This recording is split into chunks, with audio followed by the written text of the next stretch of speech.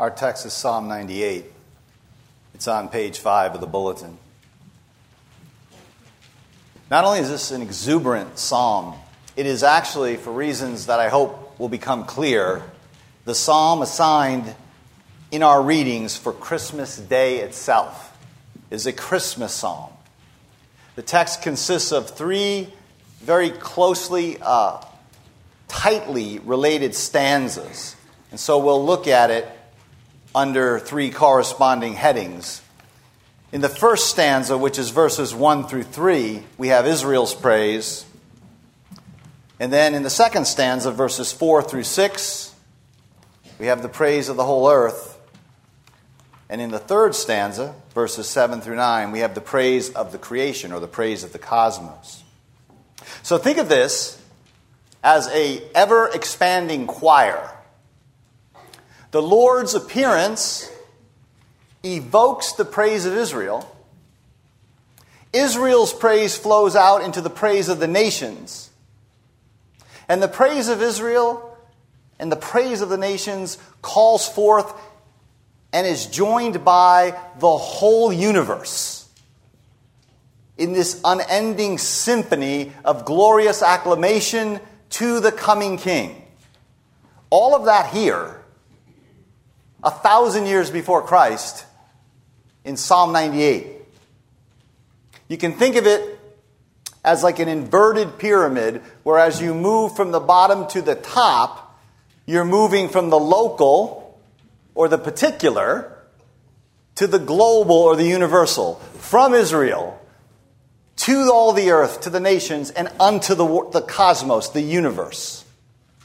So that's the structure of the psalm. So first, the praise of Israel. Psalm 98, verse 1. Sing to the Lord a new song.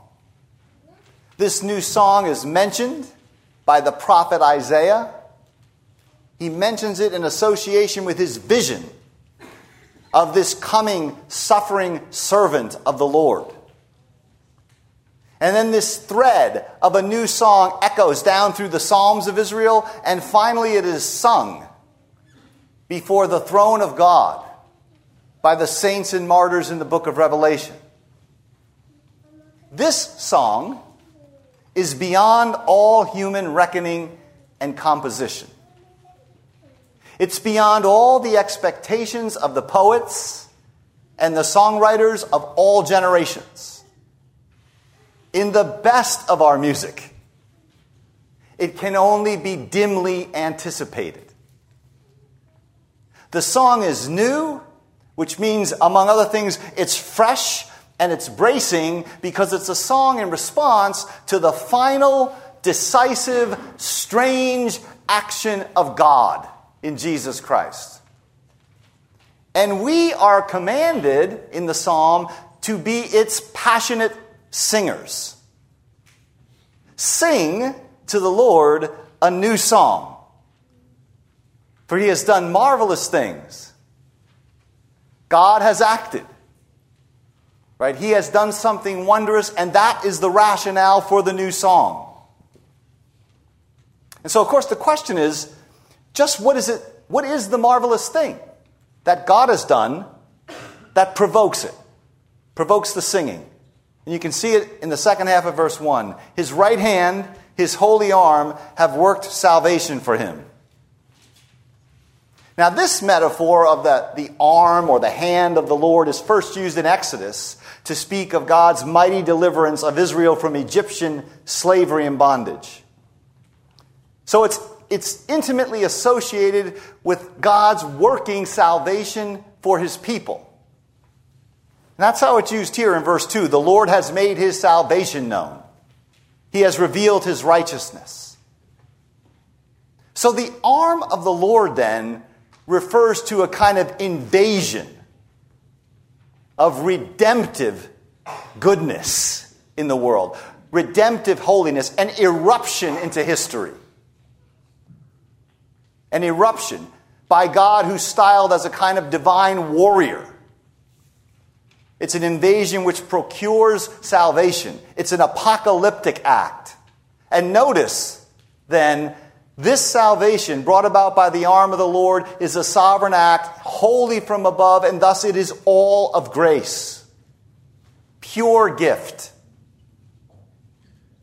This delivering arm, then, has wrought salvation, free salvation, finally and shockingly in Jesus Christ. Right, in Isaiah, in that famous 53rd chapter, the prophet, he is describing the passion, the anguish of the Christ. And he opens that famous chapter by saying this, Lord, who has believed our report? It's an astonishing and strange thing. Who has believed our report? To whom has the arm of the Lord been revealed? The holy arm of the mighty warrior God is the child in the womb of the virgin girl. This is the great paradox and mystery of the Christian story. That weakness is the holy arm of God.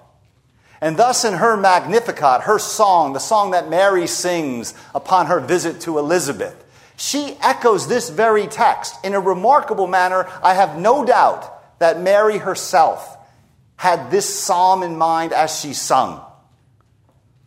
Notice this. Here, it's sing to the Lord a new song. Mary says, my soul does magnify the Lord. Here it's, he has done marvelous things. Mary says, he that is mighty has done great things. Here it's, his hand and his holy arm have worked salvation. Mary says, he has shown strength with his arm. Mary's child is the arm of the Lord. The mighty work of salvation that he has wrought, and he has done it in open history. And the church has always made this plain, as her creed puts it, for us and for our salvation. He came down from heaven, and by the Holy Spirit was incarnate of the Virgin Mary and was made man. This is the holy invasion of the arm of God in history. Not only does God act here, but in acting, he unveils himself. He shows us his heart, his being. You can see this in verse 2. The Lord has made known his salvation. He has revealed his righteousness. He makes known. He reveals himself. And thus we have in Jesus Christ the one who is both the great action and the full revelation of God. This is an important question to ask ourselves. Are we looking in the right place for the mighty power of God? Right? For the holy arm of God. You are to look for it in the face of Mary's baby. In the face of Jesus Christ. This is power in weakness. Or in Paul's words, this is a weakness which is stronger than the might of men. And so in verse 3, you get this kind of historical background for this marvelous deed. He has remembered his steadfast love, his faithfulness to Israel. When God acts, when he bears his mighty arm in Mary's baby, he's remembering his mercy and his faithfulness and his covenant to Israel. So it turns out that the strange new song was anticipated and spoken of and yearned for in Israel's own history. In the womb of Mary, Jesus comes out of the womb of Israel. The hopes and the fears of all of Israel's years are met in him tonight. All of this, then, is why it is first Israel which is commanded, notice, to sing this new song. And so the church as the Israel of God, sings to the Lord an unending new song, a song that partakes of the unending newness the indestructible glory and freshness of this act when God becomes man. So that's the praise of Israel. And the second thing I want us to see in this psalm is the praise of all the earth. You'll notice that the nations have already been mentioned in the psalm, but to this point, they've merely been observers. But the end of verse 3 makes it clear that not only will they see, but that the ends of the earth will have the good news or the gospel proclaimed to them. So that the psalmist foresees a day that when God bears his holy arm in Israel, the news will resound to every tribe and every tongue and every language. It will shatter the borders of Israel, as in fact, against all human calculation in the history of the church, it has done. And thus we have, in the middle portion of the psalm, in verses 4 through 6, a summons to the Gentile nations. So we're moving up the inverted pyramid from Israel to the other lands. This is made clear in verse 4. Shout for joy to the Lord, all the earth. Joy to the world. Joy to the world, the Lord has come. What the nations have seen wrought in Israel, they're now to participate in. And this part of the psalm, it's a very noisy section.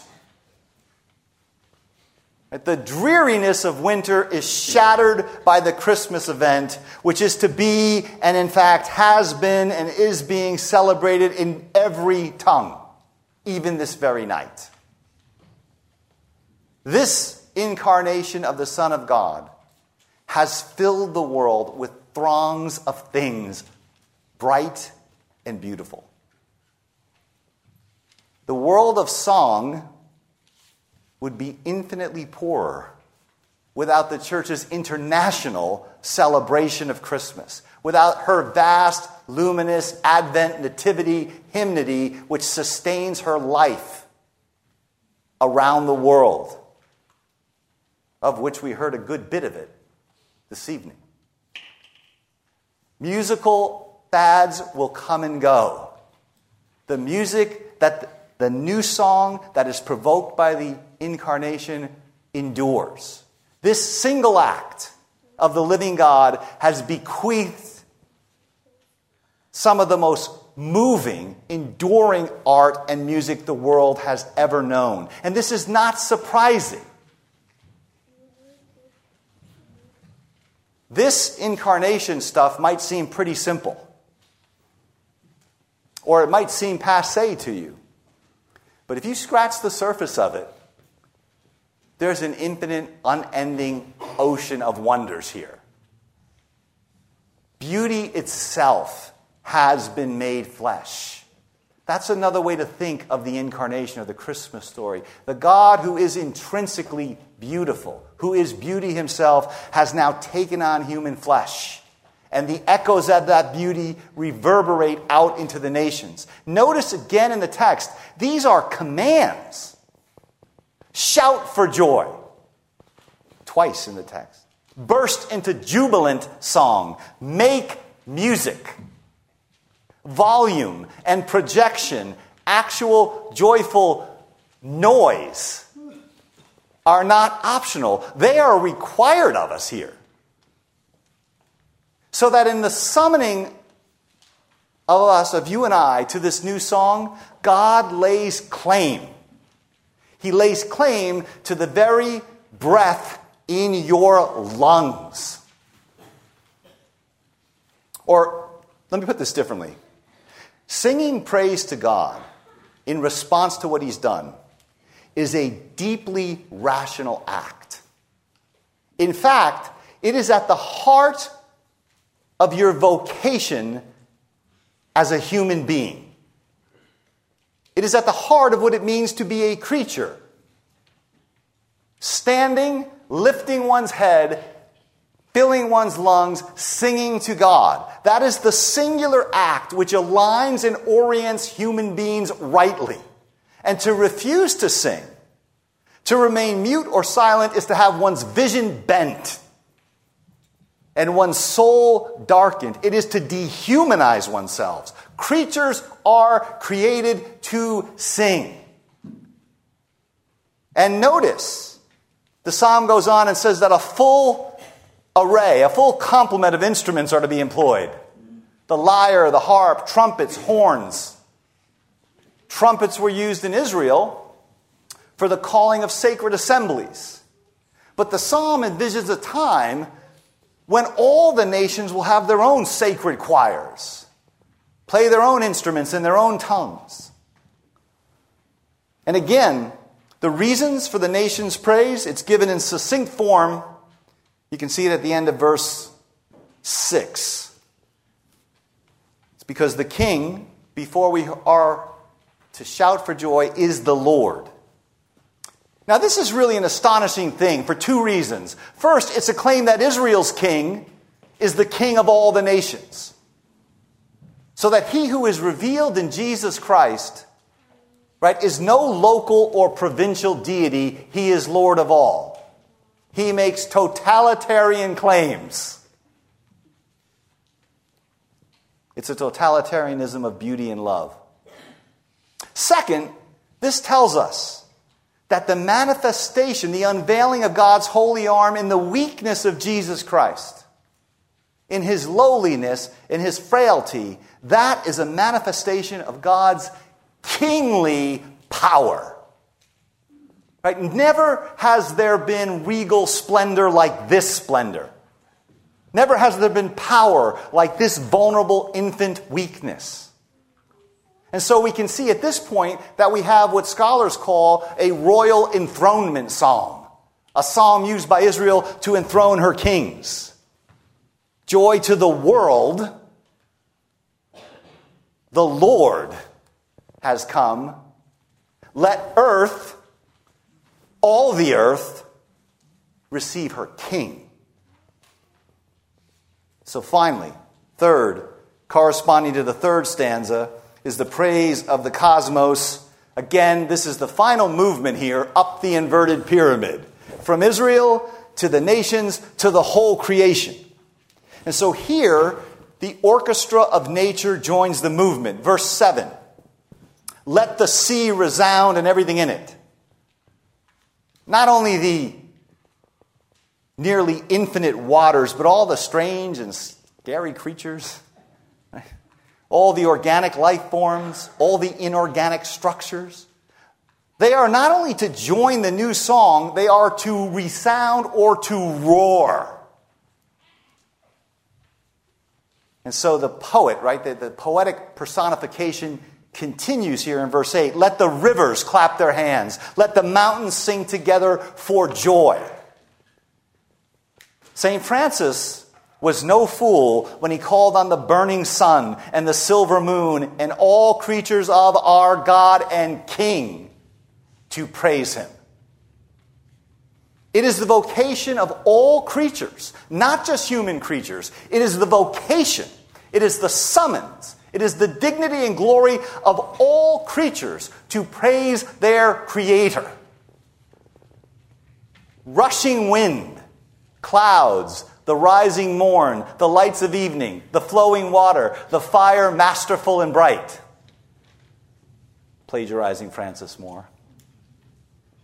Right, since Israel's God and King, right, the God and King of the nations, is the creator and the sustainer of all things, his appearance then, when that God appears, it calls forth praise from all that he has made. In Jesus Christ, the creation recognizes its creator. This is the deep logic of singing at Christmas. The Creator, Lord of all the nations, has become man, and the church recognizes in that baby our Creator, which means it recognizes that we are creatures and that we are summoned to render worship. There's nothing slavish or infantile about worship. It is the highest act of human liberation. Paul tells us that the creation groans and travails in childbirth.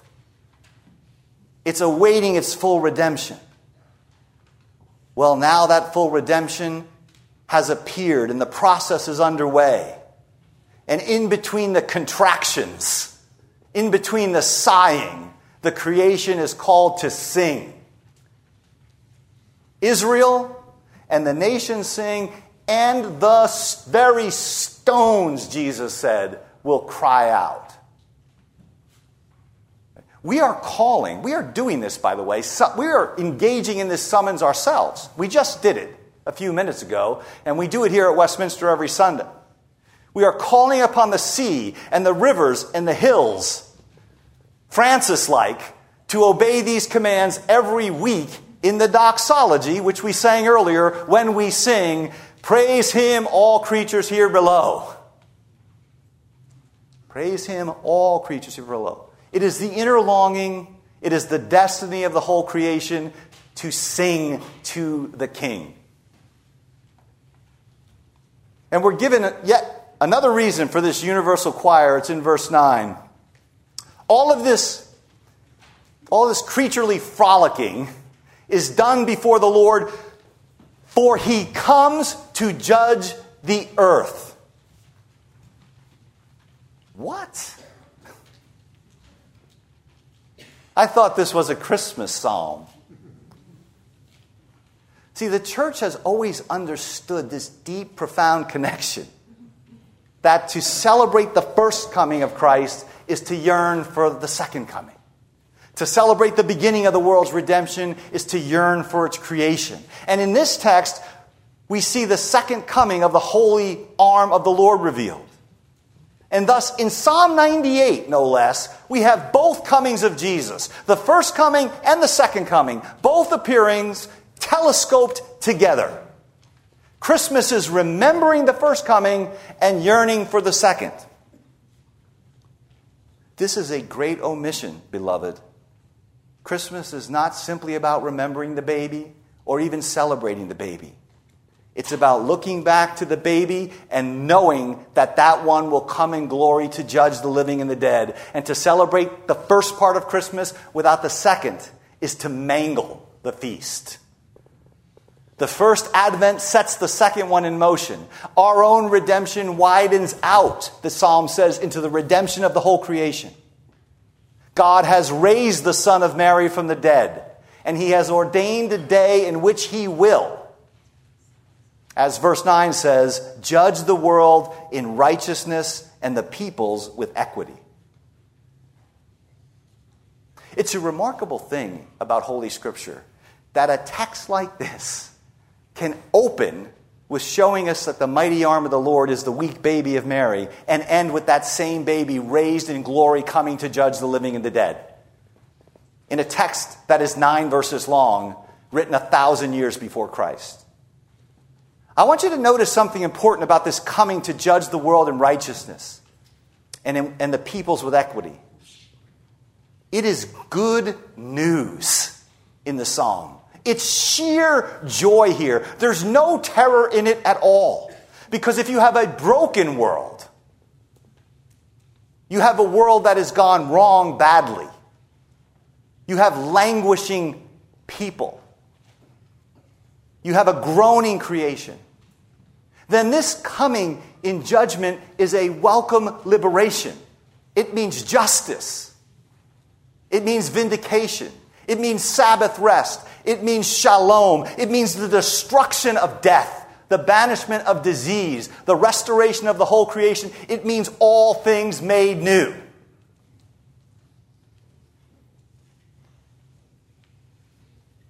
This is why the church yearns for this appearance.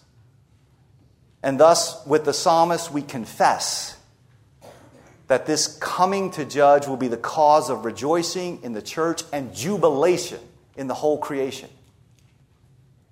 Notice what the psalmist has done. He has called on the rivers to clap their hands, the hills to dance, the whole created order to sing, the sea to roar, because the Lord is coming to judge the nations. So Israel sings, and the song spreads out to the nations, out through the whole universe. And it summons us. Oh, sing to the Lord a new song. For in Mary's child he has done, he is doing, and he shall do marvelous things. Amen.